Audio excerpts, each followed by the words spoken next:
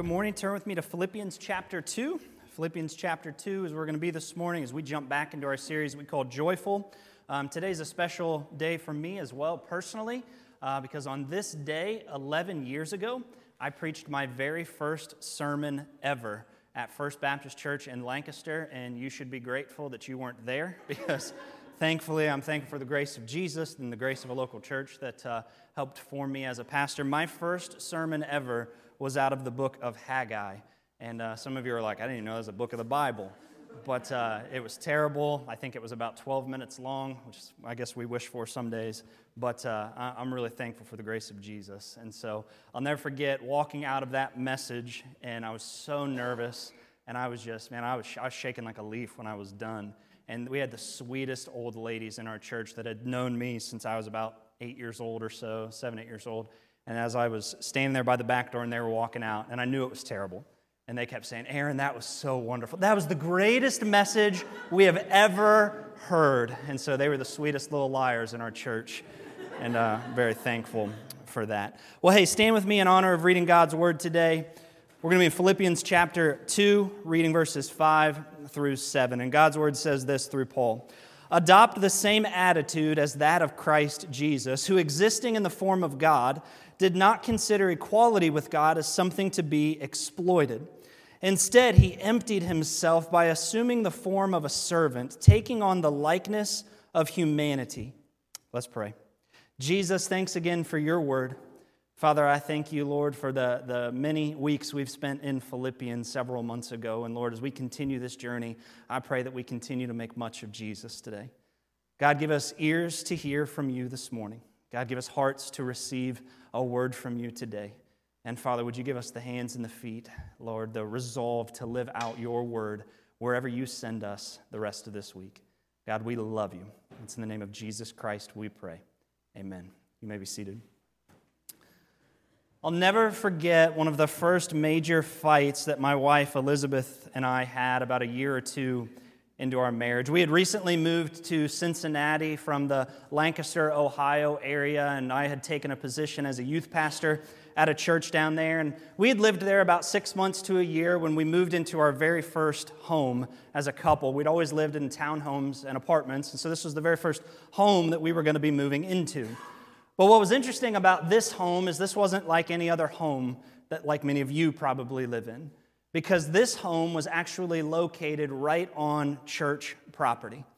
Literally, you pulled off of Drake Road into the driveway of the church, and about 30 feet to your left was the house that we lived in. You could walk from the back door of my house to the front door of the church in 1 minute. That's how close we lived to the church building. And so to have one of our first major fights in our marriage living in that house was not the most ideal of scenarios because we literally lived in a glass house, a fishbowl. People were watching us all the time from the church building. And so I can't remember, I've asked her, she can't remember. We had this major fight about something. We were both bickering back and forth, yelling at each other. We don't remember what it was. All I remember is that I got super ticked off. She was super ticked off. She stormed into one room. I got in the car and I just drove as far as I could, just trying to cool off.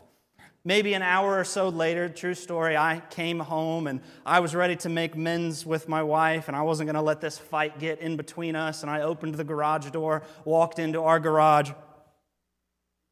and the door was locked. I called, she doesn't answer. I pound on the door, she doesn't answer. I scream a few things, she doesn't answer. I'm mad again. I walk out of the garage, out to the back door of our house, and I go to the back door. It's locked. I go around to the front of the house and I go to the front door. It's locked. I go to 14 different windows around my house, praying and hoping that I hadn't thought about a robber before breaking into my home, trying to find one that I could get into the home. Every window in the house was locked. You have to be really cautious when you live on church property, the things that you scream out loud. And you can't really, because I was walking this really fine line of I don't want people to know that me and my wife are having this knockdown, drag-out fight. At the second note, I don't want those driving by to think I'm a robber trying to break into the house. Well, eventually, it took me about 15 minutes or so. I finally found this one window that was in the bathroom of our home. It was elevated about 8 feet off the ground, And the thing was about the size of a piece of paper. It was one of those little like exhaust windows or something, and it was unlocked. And I'll never forget, I was able to pry that window open. This was right at the front of our house.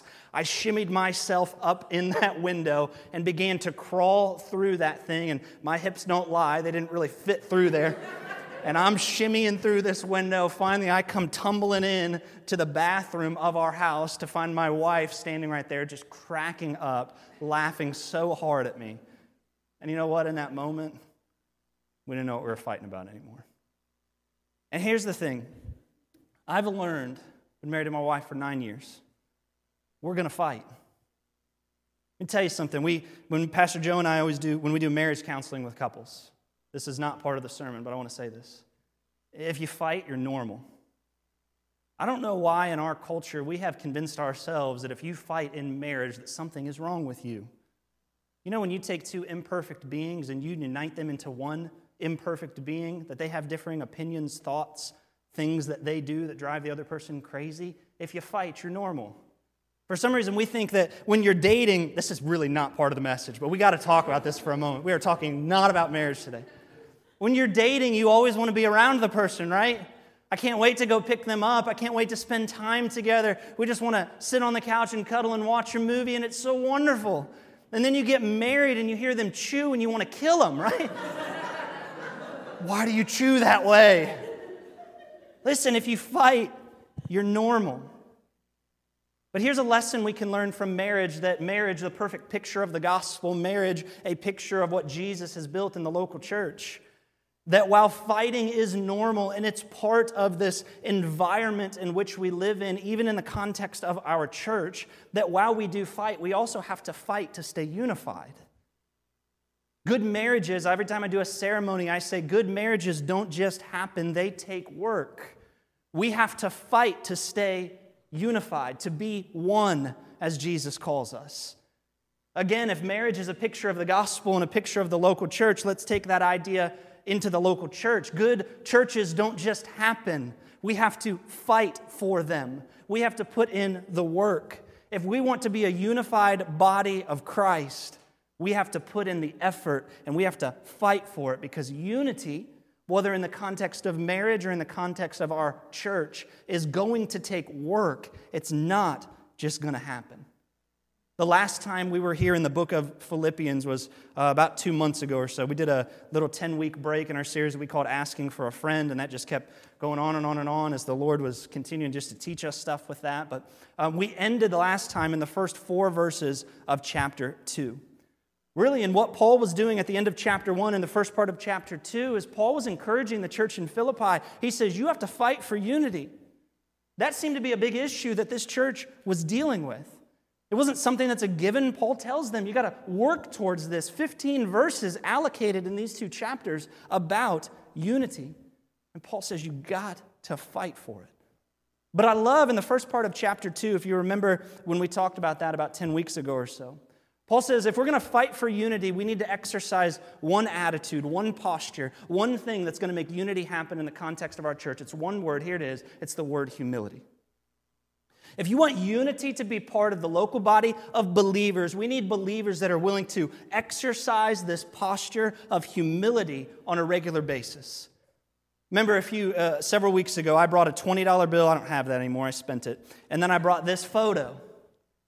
And we said that if I were to offer you the $20 bill or this photo, which one would you take? Well, if you're in your right mind, you'd take the 20 because this photo is worthless to you. But to me, if you offered me $20 of this photo, I'd pick this photo every time. Why? Because I believe this is the first photo I ever have with Elizabeth. To me, this is valuable. Humility is when I ascribe value to something, no matter how other people may feel about it. And you see, that's what Jesus calls us to. If we want to have a unified church, we must live in such a way, we must function in such a way as a body of Christ that we ascribe value to one another. And I'm willing to put your wants, your desires, and your needs above my own for the sake of unity, for the sake of the testimony of this church across this community. We have to walk in humility. Friends, I want to remind us of something. You've heard me say this phrase many times over these past couple of years, why this is so important. There's really 2 reasons. Number one is this. Joe and I were talking about this morning. if you didn't know this, our church is literally in a season of divine favor from God. My catchphrase right now is that we're living in the middle of a miracle. That's not just something I say. I really believe that. Ask my wife. We talk about it a lot. We're literally living in the middle of a miracle. I'm going to show you that at the end of the message today. We're living in the middle of a miracle. And if there's one thing that the devil wants to do to Living Hope Columbus right now, it's fracture us. He wants to divide us because what God is doing through a 2.5-year-old church plant with less than 100 people in it, my goodness. If this was a Pentecostal church, I'd have to pause and run around the outside of the building because what He is allowing us to be a part of is phenomenal. It's amazing. But man, if the devil can fracture this, he wants to. Hey, here's the second thing that why unity is so important. And we're going to look at Philippians 2 here. Our country is so divided right now. Political issues, racial issues, health issues. My goodness, we could list them all. You know in this church that there's people on both sides of the divide? And if we let that come in here, and we let, whether you're a Republican or a Democrat, divide us, if we let any of those social issues divide us, Satan can take the testimony of this church and fracture it and ruin what Jesus looks like to this community. You see, but at the core of the gospel is Jesus takes people from various backgrounds, opinions, people from all over the place, unites us under the banner of Jesus, and we say, we may have opinions on things, but the one thing that matters is Jesus. And so we're going to work together, we're going to function in humility together, we're going to learn from each other, and we're going to move the gospel forward through the darkness that is in the city of Columbus and around the world for the name of Jesus. Friends, we have to exercise humility. So I want us to look at what Paul says here in Philippians chapter 2. What does it really look like to fight for humility? Again, we talked about this 10 weeks ago, but Paul just kind of pulls a Jesus juke on the Philippian church. Where Paul says you have to fight for humility. Here's how you do it, verses 1 through 4. Then he gets to verse 5 and he says, all right, I'm going to pull out the big guns. Look to Jesus. You're like, dang it, Paul, calm down. Paul says, I told you how to do it, and you didn't quite understand. So now, verse 5, I want you to look to Jesus. Here's our 3 points today. Let's walk through these quickly. Point number 1, I just said it, is simply look to Jesus. If you want to walk in humility, simply look to Jesus. Look at verse 5. Again, what does Paul say? Paul says, adopt the same attitude as that of Christ Jesus. 15 verses from chapter 1 to 2 as Paul's encouraging the Philippian church and us to keep unity among each other in the midst of what could be divisions. If the Philippians were not immune to this, we are not immune to this either. And he starts in verse 5, as I said a second ago, you look to Jesus. What is the example that Jesus set for us? This posture of humility that he lived out. And Jesus says, look, Christian, church, you want to be unified, a unified testimony to the world around you? Here's what I need you to do. Adopt the same attitude that Jesus had. We've done enough of admiring the life of Jesus from afar. There's too many Christians that do that. We're not just called to admire Jesus. We're not called to simply be enamored with the way he lived. Wow, Jesus was so wonderful. I wish I could be like that too. No, Paul says, adopt his attitude. Make that part of who you are. From Jesus' birth all the way to his death, up to his ascension into heaven, Jesus lived with humility. Jesus always walked and talked and lived in a posture of humility. And if we want to know what it looks like to walk that way, Paul says, here's the blueprint. It's Jesus. And then that translates for us living that out in the context of our church. Friends, this is not living in humility out there. That's a different conversation. This is humility in here. This is humility between brothers and sisters in Jesus that identify with a local church together, walking and living this out together. Point number 2. Paul jumps then, he says, adopt this attitude that Jesus had, this attitude of humility. Now, he says, I'm going to show you how Jesus lived this out through the incarnation. That's a big, fancy theological word where that simply means Jesus moved from the heavenlies to the physical, the incarnation of Christ. Here's point number 2 if you're a note taker. Paul says Jesus could have. I love this. Look at verse 6. Jesus, who existing in the form of God, did not consider equality with God as something to be exploited. What's interesting here about verse 6 is Paul makes this kind of reminder for us that Jesus could have leveraged, I don't know if this is a real word, but we're going to use it, his godness, if that's a way we could describe that. I don't know if that's heresy, I'm sorry, we'll deal with it later. But he could have used his godness to his own advantage. Jesus, being God, could have used that to his own self-service, but instead, Paul says he didn't. No, Jesus instead laid it aside for the needs of you and I. It's the ultimate example of humility. Do we see it? Paul says, you want to know what the blueprint looks like? Just look at the life of Jesus. He shows you what humility is. Now, a couple things. I encourage you to write this stuff down if you like to take notes to look at this later. These are so important to this conversation. First, note this. Paul says Jesus was God. Now, you may hear that and you're like, I know that. Notice what he says in verse 6. He existed in the form of God. He had equality with God, Paul says in verse 6. We might read that and say, I know that. That's elementary. That's simple. You would think so. Lifeway Christian Resources, it's the research and resource arm of the Southern Baptist Convention, which we're a part of. They did a study recently where they interviewed thousands and thousands and thousands of evangelicals. When I say the term evangelical, I mean somebody that believes the gospel, that Jesus is the way to heaven. It's not by what I do. It's not by where I go to church. It's not because I identify with a certain sect of Protestant religion. No, it's Jesus that saves. That's an evangelical when we use that term. Lifeway did this research study. If this doesn't break your heart, nothing will. 30% of evangelicals, Bible-believing, Jesus-confessing, gospel-living Christians, 30% of those people agreed with this statement. You ready for it? That Jesus was a good teacher, but he wasn't God. Ouch. 30%, 1 in 3. Think about that looking around this room today. 30% of people believed in the statement that Jesus was a good teacher, but he was not God. If that doesn't make you squirm a little, we need to have a conversation before you leave today. Here's a second one that they did research on. 65% of evangelicals, Bible-believing, Jesus-confessing, gospel-living Christians. I use that term loosely right now.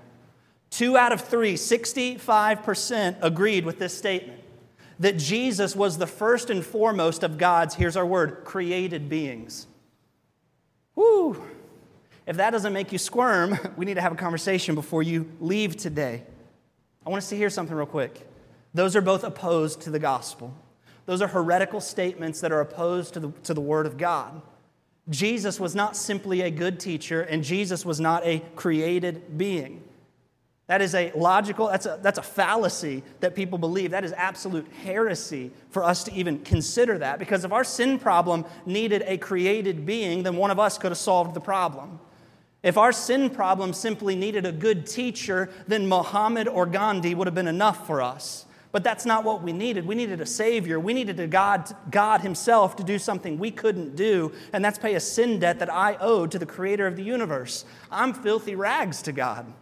I couldn't do it. I didn't need a good teacher. I didn't need a created being. I needed God to hold up my end of the bargain. I needed Jesus. He was neither of those things. Now, look back with me at verse 6 real quick. Paul said that Jesus existed in the form of God. What does that mean?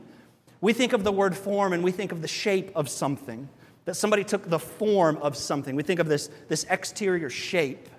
That word's going to fall a little short for us to understand what Paul is communicating here. When we say the word form, I want you to think of this more as the term being. It means that Jesus possessed the same essence and being of God Himself. Why? Because He was God. All right, more theology. We're going to drop this on us. It's this Trinitarian view of God, that God the Father, God the Son, and God the Holy Spirit are all three distinct persons, yet one God. We try to explain this all the time in the church. Let me tell you, this is a divine mystery that this side of heaven will never understand. Jesus is God. God is God. The Holy Spirit is God. They're all one, Jesus included in all of that. Are we confused yet? I hope so. It's this divine mystery. Now listen, we needed a Savior. What do we do with that idea that 65% of evangelicals say they believe that Jesus was created? You know that's Jehovah's Witness theology? No, that's heretical. That's heresy. We don't want any of that. Paul says, no, Jesus was not created. Look with me again at verse 6. Who existing. That's an existence that encompasses past, present, and future all at the same time. Jesus was God. He always has been God. He always will be God forever. Look at John chapter 1, verse 1. It'll be on our screen. Might be familiar with this. In the beginning was the Word. That's past. And the Word was with God, and the Word was God. Past, present, and future, all in one verse. Jesus is the Word. You see, Jesus is God. He's not a created being. He was, always will be, and is God. Paul chose that word existing. I said that a moment ago. This continuous state of being. And despite all of those things, what does Paul show us here? Look again with me at verse 6. That Jesus didn't exploit that to his own advantage. He didn't use that godness to his own advantage. He could have, and he would have been just in doing so. Have you ever thought about that? Jesus could have completely exploited his position in being as God and said, you know what? Those are filthy, dirty sinners, and I want nothing to do with them. I'm going to punish them forever. And you know God would have been totally just in doing that. We don't like to hear that in the church. But that's our God, and that's okay. But then grace steps in, and mercy steps in, and Jesus says, rather than exploit that position, the word there means to cling to something. It's this idea of grasping something and refusing to let go. Instead, what did Jesus do? He didn't cling to it. He let it go. Why? For the needs of somebody else. Jesus was willing to give up the godness for my sake and for your sake. Talk about the supreme example of humility in action. Paul says, adopt that same attitude. I'm not going to cling to these things. Instead, I'm going to be like Jesus and let them go for the sake of somebody else. I'm going to ascribe value to you, even though I may feel like you don't deserve it. That's what Jesus shows us. Here's our third point. Jesus could have, point number 2, but point 3 is this. But Jesus didn't. Look at verse 7. Instead, Jesus emptied himself by assuming the form of a servant, taking on the likeness of humanity. Rather than exploit his position, what did Jesus do? He emptied himself. This is known as the incarnation. We said that just a moment ago. This is the divine and heavenly entering flesh and bone. This is a fascinating thing that is a distinction, really, between the Christian faith and so many other faith systems. Now, I want to make sure we don't get into some more false doctrine here. I said a moment ago we're talking about doctrine and theology, so we've got to be real careful with some of this stuff here. Jesus, hear me, when Jesus came from the heavenlies to dwell as a human, we see that in every Christmas when he comes as the baby Jesus, came as a servant. Jesus did not completely remove all divinity from himself. He didn't just hang his Jesus-ness at the doorway of heaven and all right, God, I'm going to go down to earth. I'll be back in a bit. That's not how that works. He didn't just press this little drain on the side of his hip and all the God stuff just leaked out into a bucket. And he's like, I'll get it. I'll drink it when I come back. Oh, that's weird. That wasn't in my notes either. I don't know what's wrong with me. This is 11 years ago all over again. He didn't remove all the divinity from himself. If he did, and this is so important, man, because it's heresy if we get this wrong. If Jesus had removed his divine power, divine nature, and divine attributes from it, if he had removed those, he would cease to be God. That's an impossibility. Do we get that? Jesus can't be any less God than he is because he's God. God encompasses all of himself. He can never be less. That's like me coming to you and saying, all right, this week I'm going to shave my head because I'm already going bald. I'm going to grow a beard. Not going to happen. Can't. Tried. I'm going to shave my head. I'm going to grow a beard. I'm going to get a third arm, and I need you to refer to me as Thor from now on. Some of you are like, yeah, right. Did you know my name Aaron actually means mountain? So feel free to call me that. But anyways, even if I shaved my head, grew a beard, had a third arm, dyed my face purple, I could do all this crazy thing and tell you, call me Thor. You would always see me as Aaron. Why? Because that's who I am. No matter what I do, where I go, no matter what, I'm always going to be Aaron. I can be no less Aaron than I am right now. Jesus, in emptying himself, never became less God. He always was God. So what does that verse mean? Verse 7. If you're a note taker, write this down. It was the voluntary non-usage of his divine attributes. The voluntary non-usage of his divine attributes. I like to think of it this way, that Jesus almost put a cloak over his divinity. Just this big cloak that kind of wrapped him up, this human flesh that just kind of wrapped around him. It's neat because in Luke chapter 9, verse 32, it'll be on our screen, the Mount of Transfiguration is what this is called. It says, Peter and those with him were in a deep sleep. And when they became fully awake up on the mountain, they saw Jesus' glory, Jesus' physical body in his full glory, and two men who were standing with him, Moses and Elijah, in that moment. At this transfiguration where Jesus was showing Peter, James, and John his eternal glory that they'll see in heaven someday, we see Jesus almost like pull back the cloak for a minute. He just kind of pulled back that cloak on these guys, and he says, I'm still God. I got this all under control. And then he put the cloak right back. It was the voluntary non-usage of his attributes for our sake. Why? Because to die for us, Jesus had to become one of us. He had to live like us, breathe like us, eat like us, be us in order to die for us. He could have exploited his position, but he didn't. You see, Jesus rightfully could have came to earth as a king. Have you thought about that? He could have came as a king. He could have walked into the throne room of Caesar and said, get off, I'm on. Move. But he didn't. No, instead, he came to a stable just outside of Bethlehem as a lowly baby born to a bunch of nobodies who had nothing. Why? Because Jesus had to take the lowliest form and come as an example of humility. Self-emptying. But note the contrast here at the end of verse 7. Look what he says. He emptied himself by assuming the form of what? A servant. Rather than a king, a baby. Rather than a warrior, a servant. The word there is this Greek term doulos. You've probably heard this before. Doulos, it's this idea of a bond servant. A bondservant was a servant that voluntarily placed themselves under your authority. They weren't forced into it. No, they chose that position. And Jesus, rather than clinging to those things, he laid it aside for our sake, voluntarily coming as the lowliest of lows for you and me, emptying himself into the likeness of humanity. Now, I have a friend, Pastor Joe Veal. He pastors, he's an evangelist out of Cincinnati. He always says this when he preaches. He says, was Jesus 100% God when he was on this earth? Yes. Was Jesus 100% man when he was on this earth? Yes. Jesus in this divine mystery was the only 200% being to ever exist. We can't imagine that. But that's what he came to do for us. He was not less God. He simply added humanity to his divinity for a season because we had a sin debt we couldn't pay. End of the bargain we couldn't uphold with God.